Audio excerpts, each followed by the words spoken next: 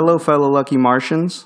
Welcome to episode number 8 of the deep dive autobiography, I Am a Particularly Lucky Martian by Jay Crandall, edited by Kim Lambolet and Chris Crandall.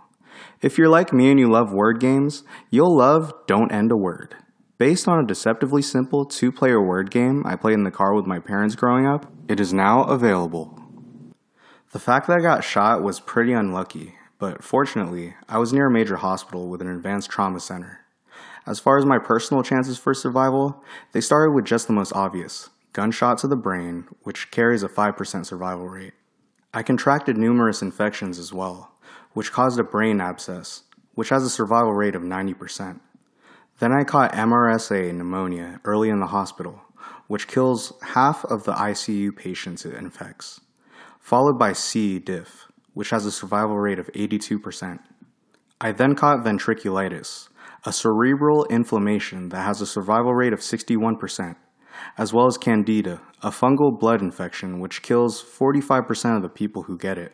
And then I endured hydrocephalus, which has a 95% survival rate and necessitated implantation of a drainage shunt from my head down to my abdomen.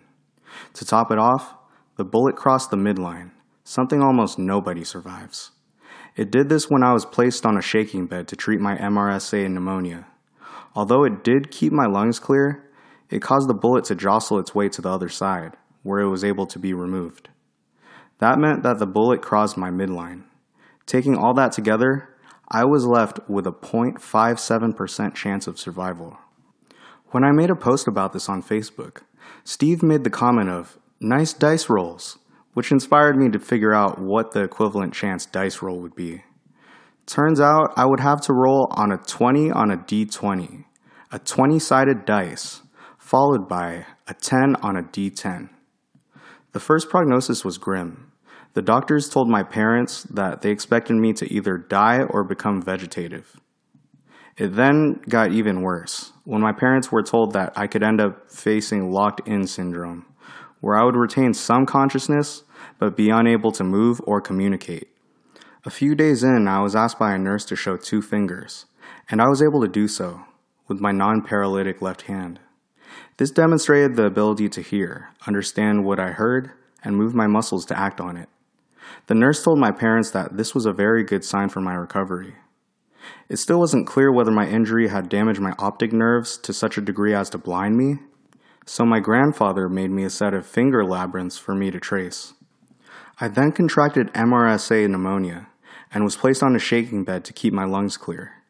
This may have been helpful for my lungs, but it caused the bullet to migrate to the edge of my skull on the other side. It damaged the memory centers there as well before being removed. The initial injury had taken out the other side's memory center, and this led to my disabling condition, something I'd like to call acquired CRS disorder. If you're unfamiliar with this disorder, the CRS stands for can't remember shit. And as one of the editors of this, my mother can attest I have a pretty bad case of it. It is almost unheard of for someone to suffer damage to both of these regions of the brain and survive.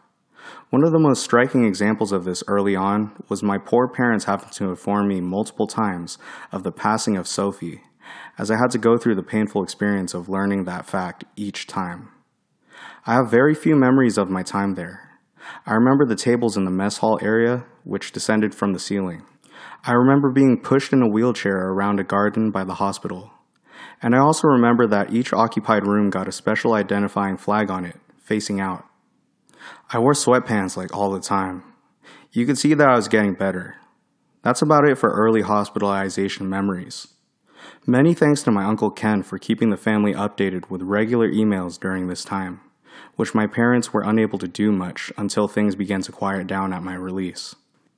I've been told, while being examined by a doctor, he handed me a piece of paper and asked me to write something, and was able to write a sentence.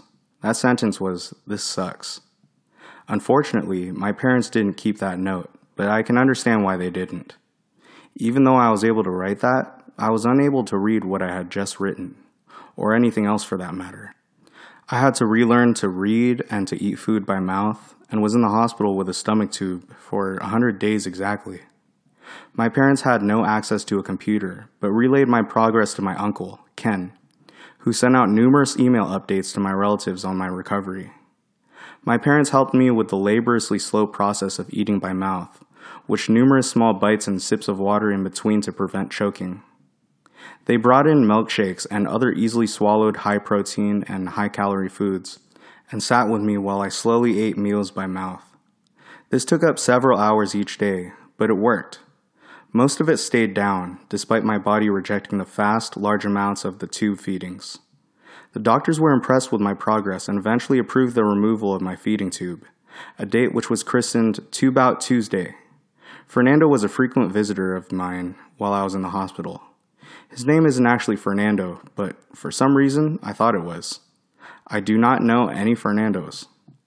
Prior to that July 4th evening, my dad hadn't used a day of sick leave in almost 30 years of government work and had built up about 2 years of it.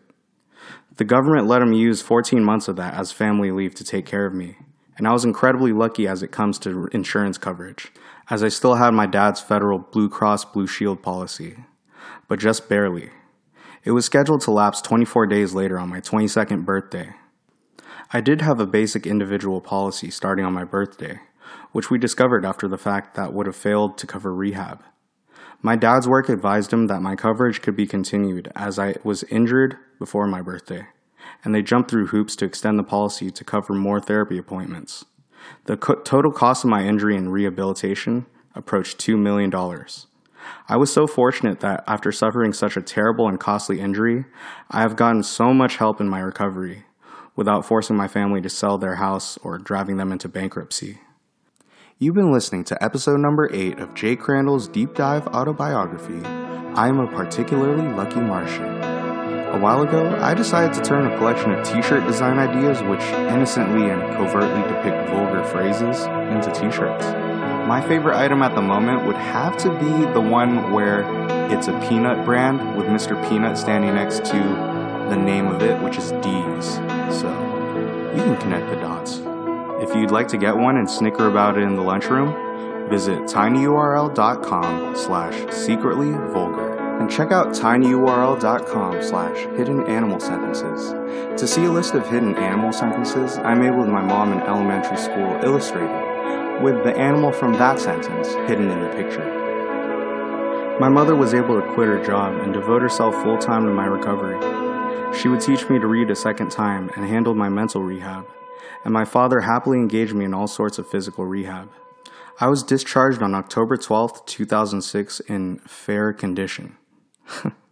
In my discharge summary, they note brittle diabetes insipidus, salt diabetes, right side hemiparesis, paralytic on the right side, right homologous hemianopia, visual field loss, diplopia, double vision, dysautonomia, problems with my sympathetic and parasympathetic nervous system, and nausea. Cognitively, I was suffering from severe anterograde amnesia, non-fluent aphasia, very limited speech, visual anomia, impairment in visual recognition, and alexia, inability to read. And I had very little insight into my condition. I was wheelchair bound, but it took a while for me to realize I couldn't walk. My parents converted their dining room to my bedroom, as my old bedroom was upstairs. I am so lucky that both parents were willing and able to stop work when I was injured and made my recovery their full job.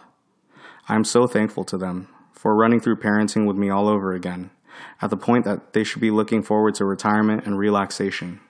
My sincerest thanks to them, particularly my deeply compassionate and resourceful mother for the help they provided, and for being willing and able to delve into their records for me as I wrote this. Lucky for me, my mother was a talented psychotherapist who dove into research on my various conditions. She bought numerous texts, and almost all got heavily annotated. She read countless more from the library and filled notebooks with the useful bits gleaned from them. My mother taught me how to read again, this second time starting with children's books and poetry. She did this because there had been an event at the hospital when a group got together to sing. I was handed the lyrics, even though I had not been able to read.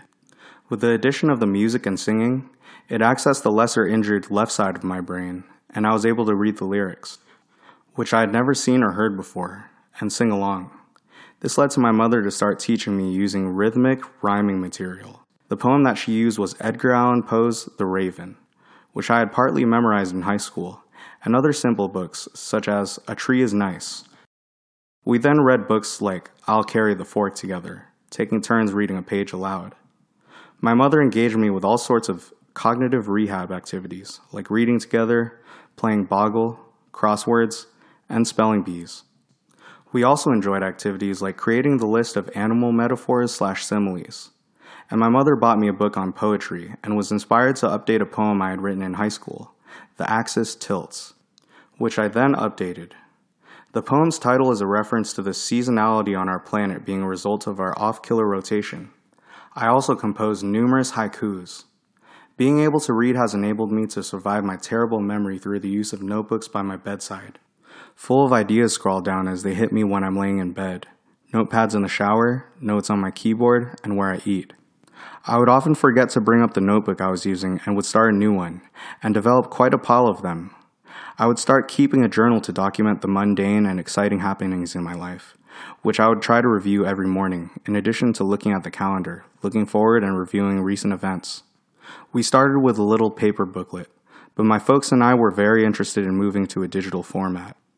There was specialty journaling hardware available recommended by BIAV, but it was expensive and clunky.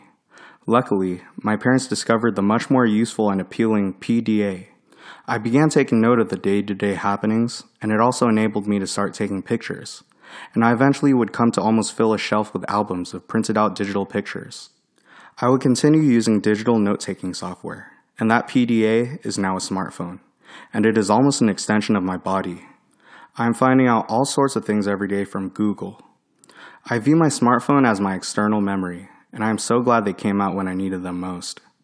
And thanks to my mother's research and a push for non-generic off-label prescription, I started taking the Alzheimer's medication, rivastigmine, which was a complete revelation.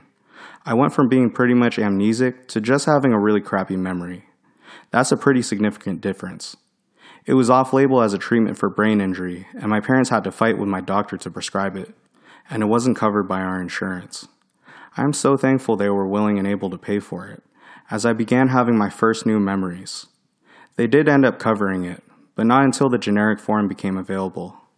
I don't know whether to feel good or bad whenever I am able to remember something that my parents can't, which has happened, most recently when we were trying to remember the term brine. I wear ankle and wrist orthotics to bed, which has a raised head, because I get incredibly dizzy and nauseous if I lay flat, and keeps me from getting a calf contracture. Every night I run through a routine of stretches with my father's help. I have lived in the same bedroom since 2003, my first year of college, and I've filled my bedroom with pieces of memorabilia. We have installed railings on both sides of the stairs leading up. Lining the hallway walls are a bunch of art pieces from my childhood and my teenage years. Upon entering, to your immediate left are a bunch of things that represent my childhood up to my high school days. To your right is a similar board from my time since middle school. There's the dresser and my main bookcase. There is a display rack on the back wall. Lastly, there is also an area by the side of the fridge full of noteworthy things, like a picture of Balter, Jared's dog, drawn by his daughter, and an eagle that perched on our pier. My dad hadn't used a day of sick leave in almost 30 years of government work and had built up about 2 years of it, which his job let him use 14 months of as family leave to take care of me. He would happily later engage me in all sorts of physical rehab bocce. Once we had a ball that landed on top of a diamond of 4 other balls, which is pretty crazy considering we were throwing from about 10 feet away. Card games like set, stretches, various backyard games, and busting out the old tandem bike. Inspired by the bike, my father purchased a tandem pedal kayak and a folding tandem bike that could fit in the car. While my hemiparesis prevented me from operating a bike independently, I was an excellent non-steering biker in back. My mother had me walk in the hallways, back and forth, and running through a program of looking up and down, left and right, walking backwards. I lived less than a mile from Sean Schwarting at Riverside Physical Therapy, who would help free me from my various walking assistance devices and have me therapeutically skipping down the hall there. I would eventually graduate to skipping therapeutically down the hall in PT, and once I was able, my father and I started going on almost daily walks. It's a good exercise for both of us, and has let us get to know our neighbors better as well. When we first started this, I had recently just graduated from using my cane, so my father would carry it with him in case I needed it. There was a pothole right in the middle of the road along our route, and he would tap on it as he walked by it in front of me. Even though I don't think I was in much danger of tripping and falling, this memory has stuck in my head. I was considering subtitling this, "He'll Carry the Cane." Our house is at the end of a small cul-de-sac, and our standard route takes us across the road ours intersects to a lesser used side road. And it seemed that quite often that even when walking at night with no traffic, as we approached the intersection, we would have to wait for a car to pass when we reached it. This would happen with such frequency that I would joke that it's a sign that we're in a Truman Show, with the director yelling, "Cue the cars," as we approached the intersection.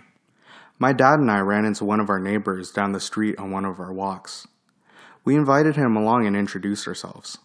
He agreed, said his name was Jared, and went back into his house to grab his 2 large dogs and the single big leash he walked him with. We discovered that we had a lot in common, and would become the best of friends. Jared was a smart and funny, long-haired and beardy music lover who taught middle school. Soon after meeting, he got married and had a daughter. He has an undying affection for the Dallas Cowboys, and felt it right to name her after his favorite player. Jared would become my only local friend, and we would become very close. We hung out often and went on lots of walks, and he didn't mind sitting down to watch MSNBC with my parents and I. He introduced my dad and I, and then his daughter, to Flux, a card game which we have played in its various iterations quite frequently over the years. Jared also reintroduced me to going to see movies, which we did on a fairly regular basis, sitting on the back left of the cinema to accommodate my right side blindness. I feel very lucky to have had a like-minded neighbor just down the street in my generally very conservative countrified county. A few years after meeting him, he got married and had a daughter, who I got to watch learn how to read and grow to love reading. She has finished the entire Harry Potter series, and I have a distinct memory of introducing her to books. She would eventually join our walks, and we would gather pebbles from the dirt road to throw in the creek at the end. You've been listening to episode number 8 of Jay Crandall's Deep Dive Autobiography, I'm a Particularly Lucky Martian. To see the Google Docs version of this, with the extra bits that didn't quite work in the podcast form, visit bit.com/luckymartian8. And check out Don't End a Word in the Android App Store, if you're like me and you love word games. Thanks to Shining Seconds for composing the theme music. You can access their webpage at shiningseconds.bandcamp.com. See you next episode, and stay lucky.